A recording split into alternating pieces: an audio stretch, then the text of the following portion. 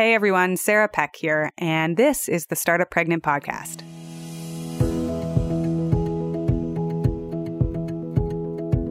Today, I get to talk to somebody who I have long learned from and watched and admired on the internet. She is an incredible women's leadership coach. She is the founder of Global Sisterhood Day, and she is a new mother. Nisha Moodley is driven by a belief in the immense power of sisterhood to help us expand both our individual and our collective freedom. She has been hosting retreats. She has been a coach for 10 years. She leads mastermind groups. She teaches online courses. And her work blends an interest in study in spirituality and holistic health and coaching and family systems. She works with women who feel a deep calling to offer their hearts and their hands in service to humanity. And through working with all of these women, she supports people in embracing their innate brilliance, expanding their freedom, embodying their leadership, and aligning their actions with their inner truth. Nisha and I get on an interview today, and she shares so many brilliant insights with us.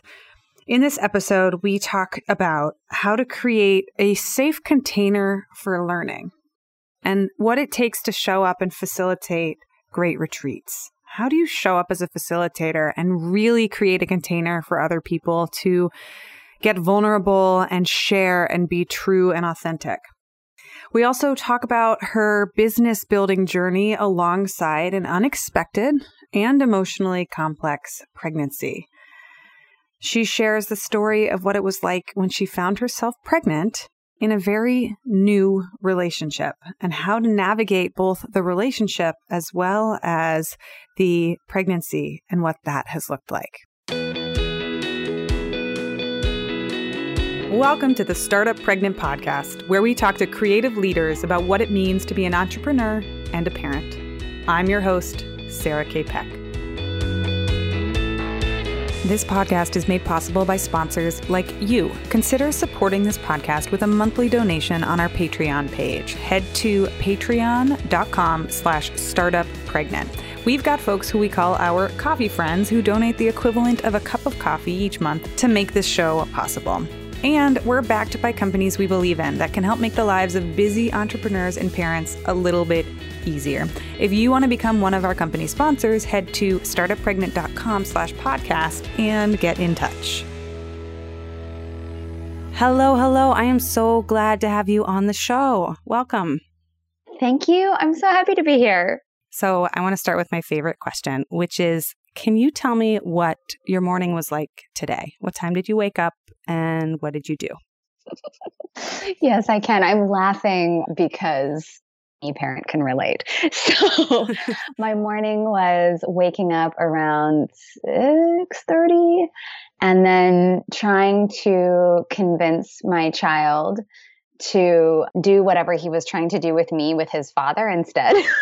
So saying like, go show that to Dada.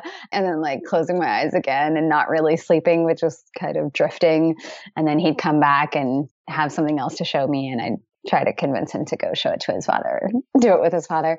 And then I got a few precious moments in bed to myself, maybe 5 minutes, 10 minutes while they got up and started the morning routine, the diaper change, the breakfast, get the dog out to go to the bathroom, all those things. And so I got a few precious moments to myself to just lay there and be quiet. And then I joined the madness, doing like breakfast and clothing and a poop explosion and an impromptu bath and a shower for me. And yeah, that was my morning. Eating a couple of cast off pancakes myself. Wasn't the most glamorous morning this morning. I do better some days than others with my own, rituals, self-care. And this morning was not one of those days that I excelled. And then what happens? Does your kid stay around the house? Is he taken care of by others? How does that look? What does that look like for you? So I do always get some time to myself in the morning. It's just not quite consistent when that happens. So his dad took him out so that they could run an errand because we're about to get on a plane tomorrow and we have some errands to run. And so he and his dad went out, did some errands together, and I got to have a shower and get dressed and, just prepare myself for the day, check in with my team, really just to see how things are going. And our nanny comes 3 days a week, and today is one of those days. And so she arrives at 10, and I kind of got her set up with like the laundry, and we just had a check-in because we're close and got to check in with each other and say hi and just, how are you doing? How was your night? And so she started the laundry and some of the household tasks, and I got to dive into this conversation. So for as long as I've known about you, you have run programs around building circles for women and leadership and retreats and sisterhood. Can you tell us about the work you're doing today and the path that got you to here? Yes, I do still lead retreats. I do week-long retreats all over the world. Not all over the world, but in several corners of the earth. And those are really incredible. It's so luxurious to be able to dive deep with a small group of women for a full week. So that is an aspect of the way that I do my work. We moved into a beautiful home in the last year in Mill Valley, California, which is just over the Golden Gate Bridge from San Francisco. And I've been leading gatherings here in my home as well, which has been really beautiful to just have even more in-person time with women, which is for me the ultimate. Like if we can sit in circle together and dive deep, that is like the best for me. And absolutely, if I could do that all the time, well, I do it quite often, and I really, really love it and enjoy it. And then I also have an online community called Soul of Leadership. And really the core focus of my work right now is, all based on this belief that sisterhood is the space, the nourishing, supportive, and also the challenging space that is just perfectly primed for our growth and our expansion. So everything that I do is in the container of community and in the context of sisterhood, and really in service of women rising in their leadership. And when I say rising in our leadership, what that looks like to me is that we are following what calls us. And what calls us is often really multifaceted. So as a mother, I feel called to both be with my child and show up in, the most loving way possible as his mother, and show up for myself and my partner and my friends. But I also have my work outside of the home that I feel called to, and the difference that I want to make in the world, and the ways that I enjoy working. And so to be able to show up for all of that is both, the practice of sort of navigating my own needs in terms of self-care and how do I structure my schedule and all of the sort of tactical pieces, but also how do I embody the qualities that are most going to support where I'm going. And so that's what the body of work of Soul of Leadership is all about. And it's quite a key component of the work that I do in Circle with women, which is like really how do we embrace and embody our sensitivity and our resilience, right? How can we, really fully embody integrity and sovereignty, curiosity, luminosity, all of these qualities that I think as we embody them more, we are more so in our resilience and our compassion and able to really lead in integrated ways connected to our wholeness. That's good for us. I think it's also good for the planet. And that's the kind of leadership that we need now. I want to say more than ever, but who knows? I've only been on the planet for 39 years. So. But I can say I really do believe that that's what we need now. And I also think it's the only sustainable way, for us to be embodying these qualities means that we're also looking kind of omni-considerately at all of the aspects of our lives, not just the work that we feel called to do, but also, the relationships that we feel called to tend with ourselves and others. Was there an aha moment or an awakening of sorts when you realized that sisterhood and circling together was so important, or have you always known it? What did your own transformation look like? Well, yes, it was sort of a culmination of a few things at a particular time in my life. So this was, around 2009 or so, 2010. I had just started my business. I've been running my business for about a year.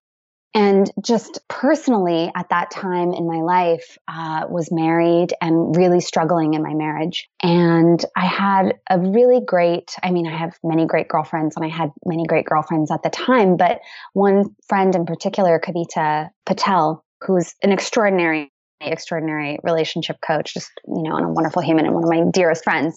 We were becoming friends at the time. And she was asking me, like, how is it going? As friends do. And I was really talking about my marriage, like kind of like how you would talk about the weather. I was like, it's hard, but we're working through it day by day. Like this very shallow response, really. And she, thank God for her, was like, okay, but how are you really doing? And then I would give her like maybe a little cut deeper and she'd be like, yeah, but how are you really feeling about it? And she just kept calling me deeper.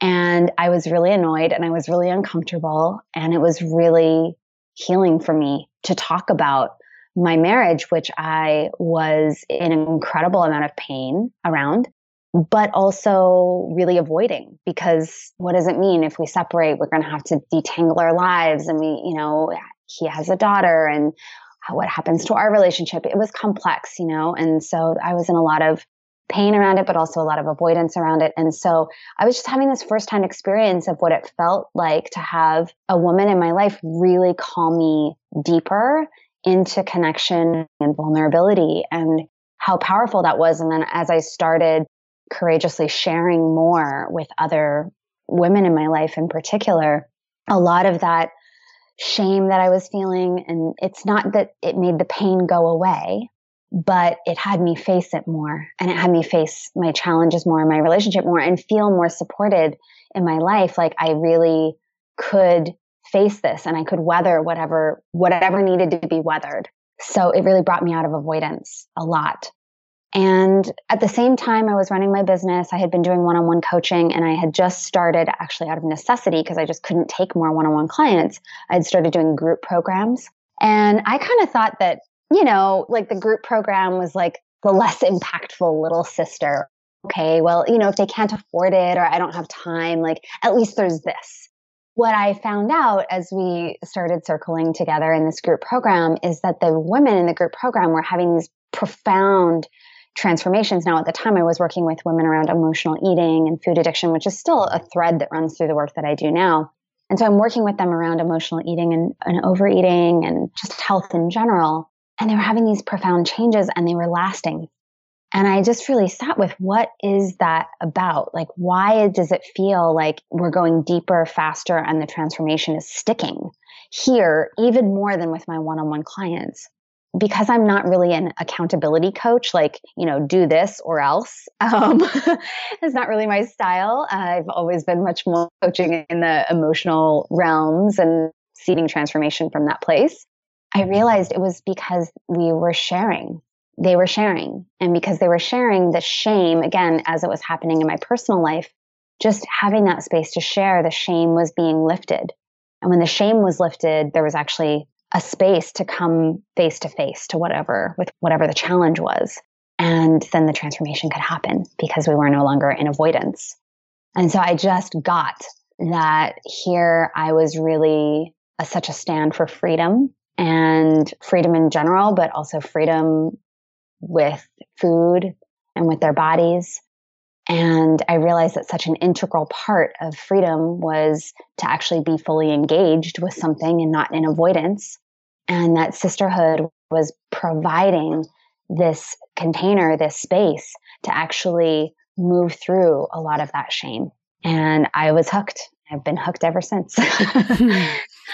Yeah. Isn't that wild that sometimes the reason we start something isn't because of the aha, but it can be, from a business perspective, I need to scale in some ways. I can't take on more one-on-one work. I'm going to do these group circles. And you think they might be what did you say? The little sister? The little sister too.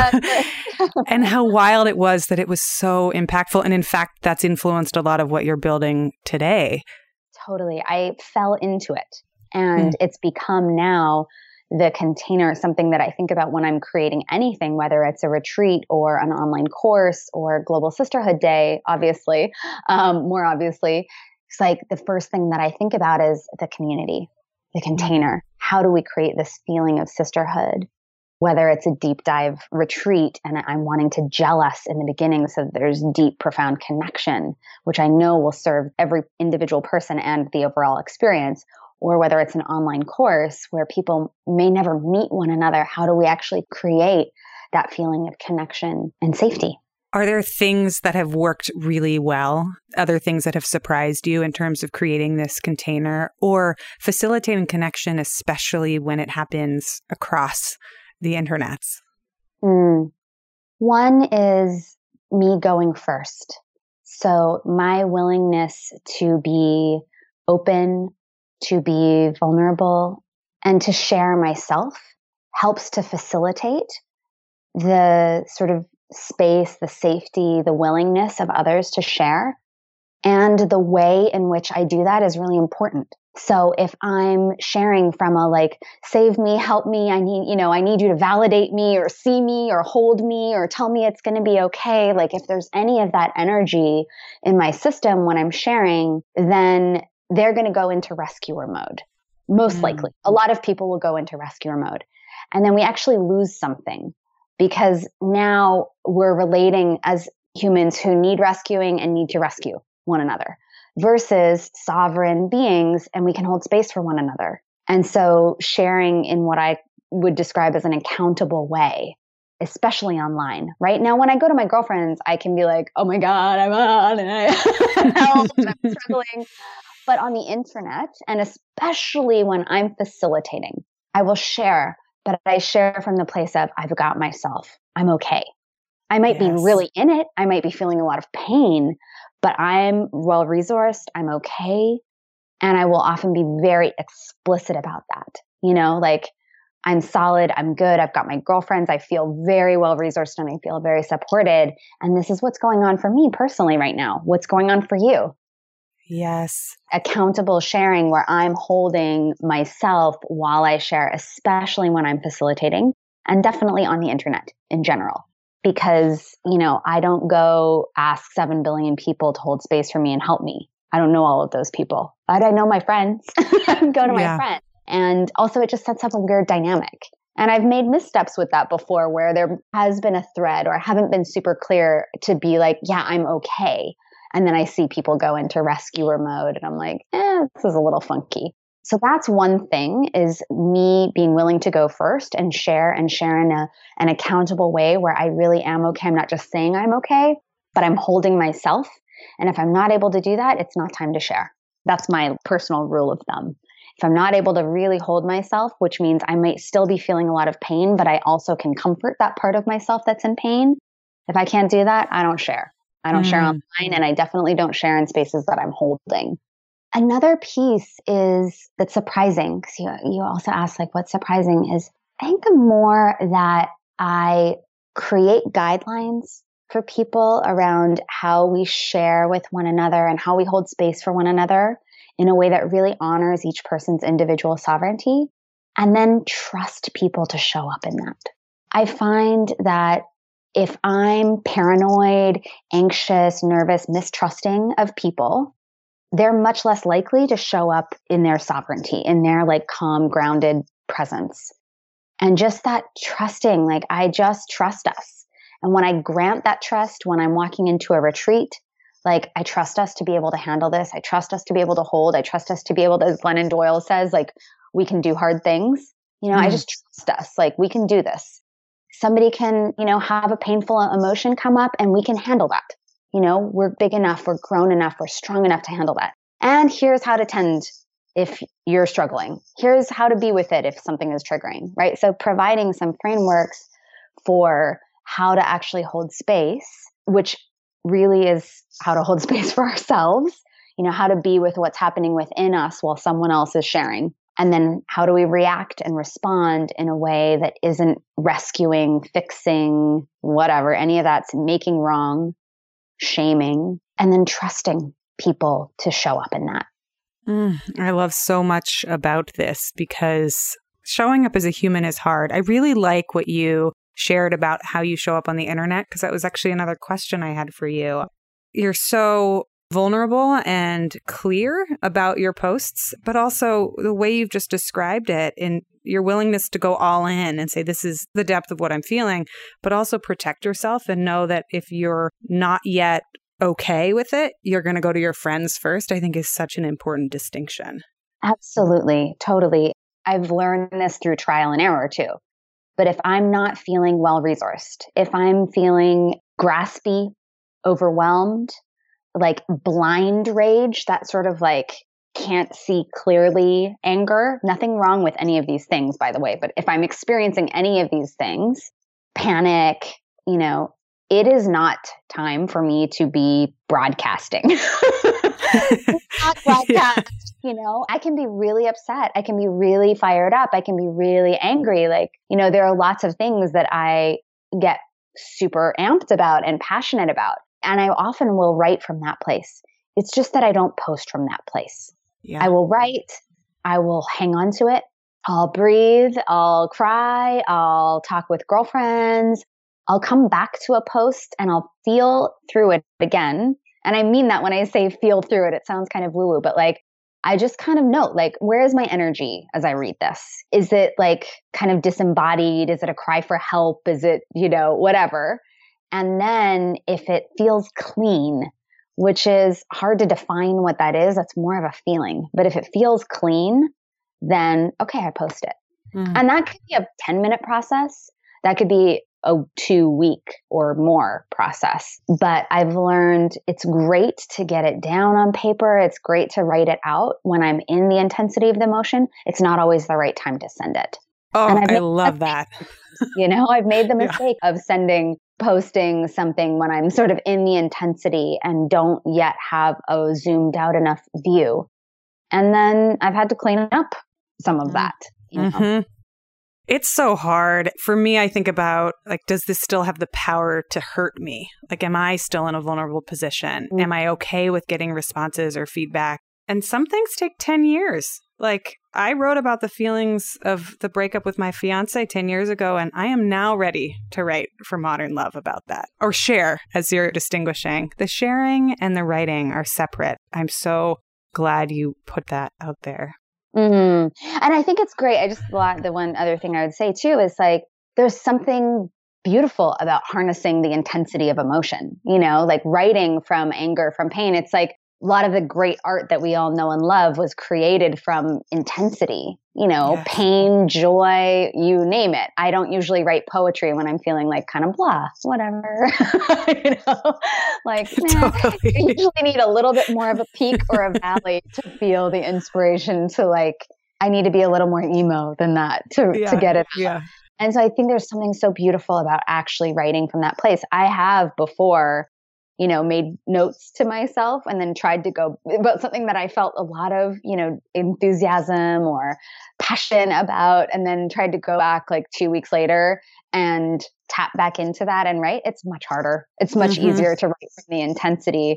But then I'm learning. I'm still in the learning. I am learning to sit on that egg a little while longer before I hatch it.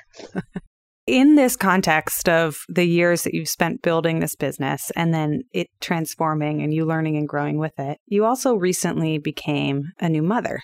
Can you tell us about what your pregnancy and parenting journey has been like? Yes. So my son is 1.5 years right now. Oh my gosh. I feel like how much time do we have?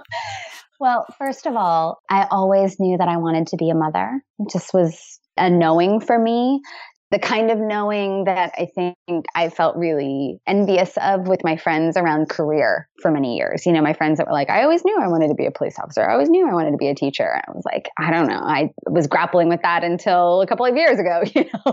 What do I want to be when I grow up? It just, I was like, of course I'm going to be a mom. It just feels true. I was married, as I mentioned, and then we divorced, and then I got into a relationship. It was a 5-year relationship. It was very on and off. We were very much in love. We struggled with maintaining our relationship. And so we broke up several times over the course of 5 years. When we finally ended the relationship, I was 36. I'm so grateful that I did this. But part of what was extremely painful about that breakup was that I felt like I might be losing my chance to become a mother. And so I recognized that there was a lot of attachment for me to being a mother, not just the sort of purity of desire or like, a sense of knowing, but like it has to happen. Like that feeling, that desperate kind of clinging, like, I need this to happen. And I was like, ooh. And actually, I don't know if I would have really examined that because I think it's very common, except for that I had this moment of clarity where I realized that is a lot of pressure to put on a baby. Like if I have a child that they're going to look up at me and carry the enormous weight, really, as I perceived it, of I'm completing my mama's life. Like she didn't feel whole until I got here. And I was just like, that's a lot of responsibility for a child to hold. And if I do become a mother, which I still wanted to do, I don't want my child to carry the weight of completing me and my life. I want to feel whole and complete and then bring a child into my world. And I also had to sit with, of course, nothing is guaranteed. It's possible that it wouldn't happen for me. And this is just so interesting because I think a lot of times, especially in more like new age spirituality, it's like, don't even entertain those thoughts. If you want something, you just don't even entertain the thought that you couldn't have it. And still look at that totally differently, which is if I am terrified to entertain the thought of something, it's probably something I need to entertain the thought of so that I'm free and not totally like attached and like shackled and it has to happen or I'm going to be miserable. Like I wanted to have the purity of desire without the crushing results of attachment. And so I went on this big journey and I kind of half-heartedly been working on it while I was in that 5-year relationship. But then we broke up and I was like, okay, I'm going full steam with this and spent, many months really working on that. Like it was the primary focus of like therapy sessions and journaling and just a lot of tears. And what I came to really after about 5 months or so, 4 months was, okay, I might never become a mother, to a child in this lifetime. Yes. And I would be missing out on that experience. And I would also create a beautiful life for myself. And so in the same way that I'm missing out on a lot of other life experiences, like I'm not a chef in Paris and I'm not like, there are lots of life experiences that I'm quote unquote missing out on, but I still love my life, even though there are a million other cool things, amazing, beautiful, wonderful things that I could be doing. I'm doing this and I love this. And I'm sure I would love that too, but this is also great. And I just came to this place of, yes, I still desire to be a mother. Yes, I still feel called to have a child. And if it doesn't happen, I'm also very committed to having a really extraordinary life. And I'll get to travel lots and I'll be a great auntie to many other people's children. And so I found like some peace in my heart around it. And that's when I met Noah, who's my partner. When I met him, I was like, first of all, he's 9 years younger than me. And I was like, okay, this is going to be fun. Like, this is going to be, like a little fling, whatever. We're just going to have fun. He was not going to be like my partner. I wasn't going to be his partner. Like, that was obvious to me. We were just going to have fun. But we just slid into things so quickly and we're just wanted to be together all the time. And a month after we started dating, I had led a retreat in Costa Rica. He came to meet me there. And unintentionally, we got pregnant a month after starting to date. And wow. Yeah, for real. And it took several months for me to know what my path was. I didn't know whether or not to have the child. I'm sure that some people listening to this might be like, oh my gosh, for shame, how could you say that? That's just true. I grappled with it. I did not know what to do. I felt very ready in my life and in my body and in my heart to be a mother. But Noah wasn't planning on becoming a father at that time. He definitely did want to be a father in his lifetime, but it wasn't like part of his plan at that time. And it wasn't part of our plan at that time. And I had to do a lot of soul searching for many months. And so did he. we did our individual work and we did work together. And what we ultimately came to is, okay, let's do this. And we're going to see if actually we can create a relationship in the process, which we had started. It wasn't a one night stand. We really were in relationship. It was just very short. We had to get to know one another. We had to continue to get to know one another while dealing with pregnancy and pregnancy hormones. And I'll go through this next part quickly, which is that my pregnancy was the best of times. It was the worst of times. Like I was super lucky to not have morning sickness and for the most part, and to still want to eat a variety of foods. And I felt pretty good in my body and didn't have a lot of complications. I had a bit of placenta previa, but I kept kind of pushing off their insistence that I would get a C-section at a certain date. I just kept pushing that off. And then it resolved itself at 37 weeks. Just that. It wasn't, in hindsight, that big of a deal. At the time, it felt a bit of a bigger deal. But overall, my pregnancy in that respect was super easeful. My emotions were like, oh my God. I was really all over the place. I think it was, hormones, and also, oh my goodness, I'm in a brand new relationship. I'm having a child with someone that I don't really know that well. We don't even know where we're going to live. Whoa, it was dizzying. And I had to work through a lot of that. And also, I so see the beauty of the fact that I had basically 37 years of repressed anger come up. I was not familiar with feeling angry before I was pregnant. I think I was really used to, if something happened in my life that one might feel anger over, I would kind of go quickly to compassion and sadness, but not really feel anger. And I felt a lot of anger, felt a lot of intensity. It was really emotionally trying time. And then I had my child, and we have been very lucky to have a healthy child, and things have been much more easeful since. Oh, interesting.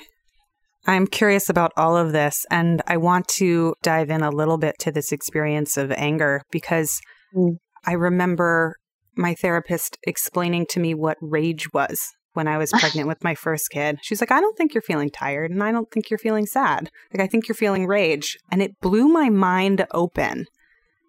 The way that we embody women's emotions, we really direct women to feel tired or sad as kind of default states of emotion. We fortunately get to cry as well. But can you talk more about this? What happened? What was it like for you? Yeah, rage is the right word. And I so agree with you that the quote unquote acceptable emotions for women in our culture are sadness, but not too much. Right, right. And appropriate, and then suck it up and keep moving. Overwhelm, those are acceptable emotions. And yeah, rage is not one of them. And as a society, we're super uncomfortable in general with rage. So yes, I felt rage. I felt 37 years of it that had been packed all over, probably all in my cells, all over my body. And it was, and in many ways still is, a learning curve for me, learning how to be with that rage, because I haven't been with it my whole life. I haven't had to be with it for my whole life. I figured out how to not feel rage. I figured out how to repress it so early on that I don't even remember feeling it in my lifetime, maybe when I was a very young child. And so I have had to learn how to be with it. And that's felt a lot like being on a little bicycle with no training wheels and falling off over and over and scraping my knees. And so, it was I remember being pregnant and I was angry because he came home 10 minutes after he was supposed to come home, and I wanted a particular thing on the grocery list and he didn't read it right and got something different. And then I was so angry and crying and threw it at him across the kitchen and ran into the other room and slammed the door. And, just whoa, like a toddler tantrum, But I just felt all of this rage in my system and really did not know how to be with it. And it was so intense. And it's just been this messy journey of recognizing, yeah, this is rage. This is what it looks like. This is what it feels like right now. And how do I be with that? How do I hold it in myself? How do I get underneath it and get curious about what it's showing me is important to me. And then what's underneath that? And then what's underneath that? Sometimes it's like, well, what's important to me is that you actually pay attention to what I say. And I'm like, okay, well, what's underneath that? Right. Okay, well, what's important to me is that we feel connected. If I get deep down enough, there's like a very sincere yearning underneath that, and something that I need to tend within myself as well. So yeah, it's been such a process. I really feel whatever, if this is how it works or isn't, it doesn't really matter to me so much as that when I frame it this way, it feels really empowering. It gives some purpose to it, which is that my way of relating to my emotions now as a mother is I have to learn how to feel these emotions and how to be with them, which is complex because we aren't taught how to be with intense emotions generally. So I have to learn how to really feel them and make space to feel them. And then I have to learn how to be with them for myself, first of all, and so that my child has a model for how to be with rage and doesn't kind of default into what our society does with rage, which is to push it down and pretend it's not there, but then it kind of leaks out in other ways, or to lash out at other people or animals, or self-harming, right? I see all of these things as not just deep sadness, but also repression of rage, repression of anger. Yeah. And I think that there's a lot of conversation or more conversation in the world now than 5 years ago or 10 years ago about depression and anxiety. And I think we also need to include in this conversation anger. Mm-hmm. How do we as a culture start to face anger and our clear inability as a collective to be with it? And I feel like my responsibility, or an aspect of my responsibility in that, is learning how to be with it within myself and not make myself wrong for being angry, but also learn how to not just lash out or stew and kind of like have it sit like acid in my own system, like how to actually be with it. Oh, it is the hardest practice. And I'm right there alongside you. Like, how do you hold space to feel it and to let it move through you and to understand it and to respect it, but then also allow it to release? These are not easy questions. And there is no model that I have found in our current Western, like Americanized culture that even begins to teach us this. Totally. And I think a lot of, what we see is sort of like what I call the pour water on it, like just douse it in water and like, I'm going to like meditate this out of my system. I'm going to like, just pour water on it. How do we let the fire actually move? Because there's something important. There's a reason why it's there. It's not just a useless emotion.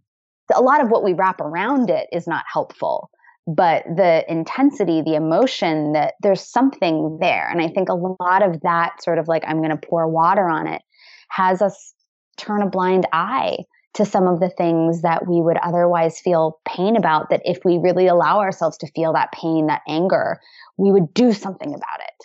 Yes. And yes. Thank you for saying this out loud. So I'm like, yeah, meditate and like feel that intensity of that so that we can actually like link arms and do something about some of the things that we feel so enraged about, that are so unjust. And so I think of, meditation or anything that kind of helps me get into that more like Zen-like state. The purpose of that, if anything, is to help me be able to see with greater clarity what to do with the intensity of the emotion. It's not the thing that manages the emotion. I'm just nodding my head yes over here, which is hard to see on an audio podcast. So I would love to ask too about this experience through pregnancy and now a year and a half into motherhood. Can you talk about how your business has changed or grown or evolved alongside your own transformations as a parent? What's changed for you, both conceptually and then also logistically or otherwise? Yeah, so much. And so much is still changing. One, I feel like I've gotten much clearer about the kind of support that I need in my business, who fits and who doesn't fit with that. I think before I was a mother, I had a lot more bandwidth for like second chances, third chances, fourth chances, fifth chances. Maybe I'll just take this on. Maybe like I still give people opportunities and still give people chances. It's just that there's much more like of a clear yes or no in my system if I can pay attention to that and honor it. And I just have less bandwidth. It's like if I'm really like struggling with someone on my team, for example, I'm not letting that kind of fester as long as I used to before. I'm not saying I'm perfect and still sometimes that frustration festers a little bit, but I'm quicker than I used to be dealing with it and getting clear about what's needed, what the business needs for support and what I need for support within the business. So I actually feel like I've become a better mama to my business too. I feel like a better mother to the business. It's shaped my team and it's helped me be much clearer about, who's on the bus and who's not and what kind of support we need. That's been a big thing. Another thing is it's had me crave more of what I love and feel much less tolerance for the things that I didn't love as much, but kind of did because I thought that's what people wanted, or it's okay, I can do that. It's just helped me see more clearly what's in my deepest joy, what's in my zone of genius, and what isn't. And I would love to be able to say, because I want to spend all of my time with my child and anything that takes me away from him. I've heard some others say that and I honor that. And for me, it's less that. I love working. I love being with my child and I also love working. So for me, it's more, I think that there's just clarity in my system about what gives me energy and what feels depleting, because my energy is already depleted more than it's ever been as my sort of like baseline set point since being pregnant and being a mother. It's like my kind of baseline energy level is a very different thing than it was before I had basically any responsibility outside of myself and my business. And so when something depletes me, it's more obvious to me and I'm much like more willing to say no to those things. So that's had me do more in-person stuff. It's had me get a little bit clearer about what kind of boundaries I need to put into place with things like Facebook groups.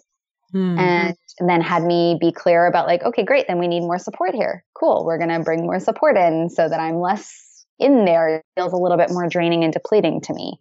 I feel like it's helped me kind of track where my energy is as well. It's really had me think a lot more about legacy. And that's something that I'm really in that conversation right now. So we'll see. Maybe we can check in a year and see how it's reshaped things. But it's had me think a lot more about legacy, both in terms of what impact is my work actually leaving now? What impact do I want it to leave? What needs to change for that to happen? So that's been a big thing, but also legacy in terms of, how do I do my work in a way that still gives me the space and presence to be with my child right now? In these times where he really needs mama and I love him and want to be with him too. So he is also my legacy in a way. I think that the way that I want to show up in our relationship and for myself so that I can show up in my relationship with my son has shaped my business as well and reshaped how I think about and how I actually do my work. I will say one other thing that has been much harder than I anticipated. I've always been in awe of mothers, just period. I don't know why, but I've just always felt this great reverence for mothers and I've really admired mother entrepreneurs. I'm like, there's a level of focus that I've experienced for a lot of mothers that are also entrepreneurs are like, well, I've got 3 hours. I'm going to do in 3 hours what most people do in a week. And I was really looking forward to that. And actually, I find that challenging. And I've realized that what it is if I don't have great self-care, then when I go to do my work, I want some time to myself. And I end up stealing that time by dithering around on Facebook or watching a video or texting with friends. None of those things are inherently bad. I noticed that it's actually been harder for me to separate that distraction stuff, the noise, from my work time. And that is, to me, an indication of like, oh, I need better self-care because I'm trying to steal moments for myself here rather than giving it to myself. Yes, that makes so much sense. It's like a yes and there's both. Sometimes it gives you more focus, but then other times you just can't get into the stuff that you have to get into in those little fragments of time, especially if you haven't taken care of yourself. I mean, at some point it becomes so partitioned that it just is a joke, at least in my experience. It's like I can't actually write a really deep thing in 9-minute increments. As much as I would like to pretend that I could, my brain is just mush and it's fried. So that's, yeah. Totally. That's another thing that's changed is putting more realistic buffers between tasks, like transition times I need more of. Because even though I have the luxury of working from home and I'm downstairs, so my child doesn't really see me when I'm downstairs, as soon as I go upstairs, he wants a cuddle, he wants to show me something, he wants to nurse, he wants, there's a little like, he's getting upset if I'm walking away. I'm not going to jump from one task to the next in a blink. There's no such thing as like, oh, pee break and back to work. So if I'm going to take a break or I'm transitioning between two tasks and I'm going to go anywhere near my child, then I need more space there. And so I've just learned to buffer in more of those transition times because I have to. Right. Because that's what it's actually happening. And it's better that we just know. Yeah. Right. Then be like, oh my gosh, at the end of the day, there were 3 hours of tasks that I didn't do. Well, yeah, because you need that 3 hours to, change a diaper and give a hug and do whatever else. So what do you wish that more people, friends, peers, colleagues, businesses knew about parenting? Or put another way, if you could go back and tell your past self something about parenting, what would you say? Oh, this is such a great question. I think it would be that one of the greatest gifts I can give my child is to love myself. And that is not an easy thing. That is a lifelong work. If I keep myself on the hook for that, for really loving myself, for finding and noticing the parts of myself that are hard to love, for forgiving myself when I've done things that I regret or wish I had done differently, for loving my body. Like if I keep myself on the hook for being in the ever unfolding journey of self-love, that is probably the greatest thing that I could give my child. Because through that, he'll have a model for loving and respecting himself and loving and respecting women. Yeah. And it's lifelong work. Mm-hmm. So that would be the thing, is just like, I'm going to have a pet project for my entire life. And it's called me, and not fixing me, but loving me. Yeah. In your experience of motherhood and then seeing the many cultures around what motherhood is or should be, or the stories we tell around motherhood, what do you think needs to change around how we talk about motherhood? The good, the bad, the ugly. Like, what do you wish were different? I wish that we were having even more of a conversation and then an actual change around mothers being supported, and in significant ways. I don't just mean like somebody making dinner once a week so she can have that night off from making dinner. I mean, such a radical shift in how we take care of mothers as a culture and with our social services. I mean, I think it's in France. You have a baby and they send somebody to your house. The government sends somebody to your house to pick up your laundry, do your laundry, help you with the baby. Like, I mean, and at the bare minimum, I feel like we need that. And I'm happy to put some of my tax dollars towards giving much deeper support to mothers, especially low-income mothers. And I think just recognizing how critical it is, like how critical it is. If you look at any culture, from when we were living more communally, it's like you'd have like the first month, the first 40 days, the first 3 months of mom just taking care of the baby and everyone else taking care of mama. And so I think that, part of this is something that I always do when I have a pregnant, or often have done when I have a pregnant friend, which is setting up a meal train so that every day, perhaps, or 5 days a week for the first 6 weeks or 8 weeks of the baby's life, like friends are bringing over home cooked meals. And no one ever has to cook dinner, for that first couple of months. Like those things that actually make a huge difference for new mothers. And not just new mothers, but I do think that this is a responsibility that we have as a society to recognize that the people who are caring for our most vulnerable beings, or some of our most vulnerable beings, young children, are by and large overwhelmed, overworked, stressed out, physically depleted, emotionally frazzled. And that's not a woman problem or a mother problem. It's everyone's issue. And I would like to see us as a society wake up to that. And each of us look around at like, who are the new mothers? Who are the mothers of small children in my life? How can I help? And what I find is a lot of the people helping mothers with small children are also mothers with small children. Yes. Yes. And lovely and sweet. But we're kind of some of the most under-resourced people to be doing that job. What we really need is the neighbors and the friends and the cousins and the aunties and the uncles and the younger siblings. Like, I would love to send out like a giant rally cry, like, hey, every human in the world, if you know a mother of a small child in your world, just help her. Yeah. Here's your to-do list. Yeah. If she doesn't know what kind of help she needs, make some suggestions. Right. Right. And invite her to things. Go over to her house, like ask to hang out. This is also another thing, is like just less isolation, more connection. Mm-hmm. So that's the thing I would love to most see about motherhood and the conversation around motherhood, is just more support. Yeah.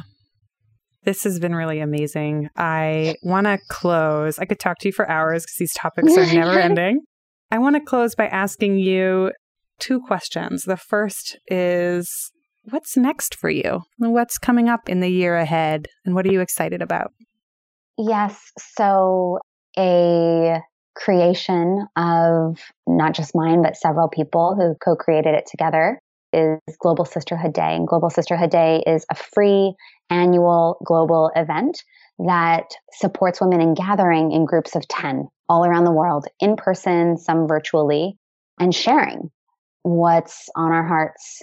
It's really beautiful. I love that we've been able to have it be free for people to participate in, free for people to host and receive some really simple training around hosting. When I got pregnant, it became really clear that I had to take this out of my hands and put it in the hands of several other capable people. So part of what I'm working on right now is developing the team that can steward Global Sisterhood Day and give it deeper roots and stretch its legs even more. So that's something that I'm working on right now. And I'm also working on restructuring some things in my business so that I can work with more people at more affordable prices, just feeling called to do that, really. And also, there's a book on the horizon, which is the first time that I've said that out loud. I was like, what? I'm so excited about that. That's exciting. Yeah, I'm excited about it too. I don't know what it looks like yet, but we'll see. Oh, I can't wait to hear and see more about that evolution. Okay, my next question for you is actually inspired by you, which is, who have you learned from? Who are your teachers and guides? So 2 of the mentors that I have most worked with in recent years, maybe in the last 5 or 6 years, are Elaine Kalila Dowdy and Hiro Boga. Hiro Boga is HIROBOGA.com and Elaine Kalila is priestesspresence.com. Just incredible, wonderful, wise, wisdom holding women. I love them dearly. They have been very influential for me and have really shaped my work. My work with them has really shaped my work. So those are 2 of them. Oh my gosh, there are so many. We can start with those 2 because I'll also direct people to your site in the show notes. And where can they find out more about you and the work you do? So my website is my name, nishamoodley.com, and also sisterhoodday.com as well. And that's for everything related to Global Sisterhood Day. Thank you so much for being here. Thank you so much, Sarah. It's been so wonderful to have this conversation. Like you said, I feel like we could talk all day. Maybe we can do this again. These topics are not small. Not small, but thank you. This podcast is made possible by sponsors like you. Consider supporting this podcast with a monthly donation on our Patreon page. Head to patreon.com/startuppregnant. We've got folks who we call our coffee friends who donate the equivalent of a cup of coffee each month to make this show possible. And we're backed by companies we believe in that can help make the lives of busy entrepreneurs and parents a little bit easier. If you want to become one of our company sponsors, head to startuppregnant.com/podcast and get in touch.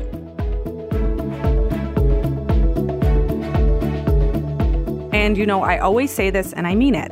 Leave us a review on iTunes if you like our show. It takes a few seconds and it really does help us a lot. If you want more of what we're talking about, go over to startuppregnant.com and get on our email list. We send out a weekly newsletter with time-saving tips for parents and entrepreneurs. And I always include a weekly gadget or tool or something awesome that we've stumbled upon to help make your life just a little bit easier. And as always, you can reach out to us at hello@startuppregnant.com. We love hearing from you.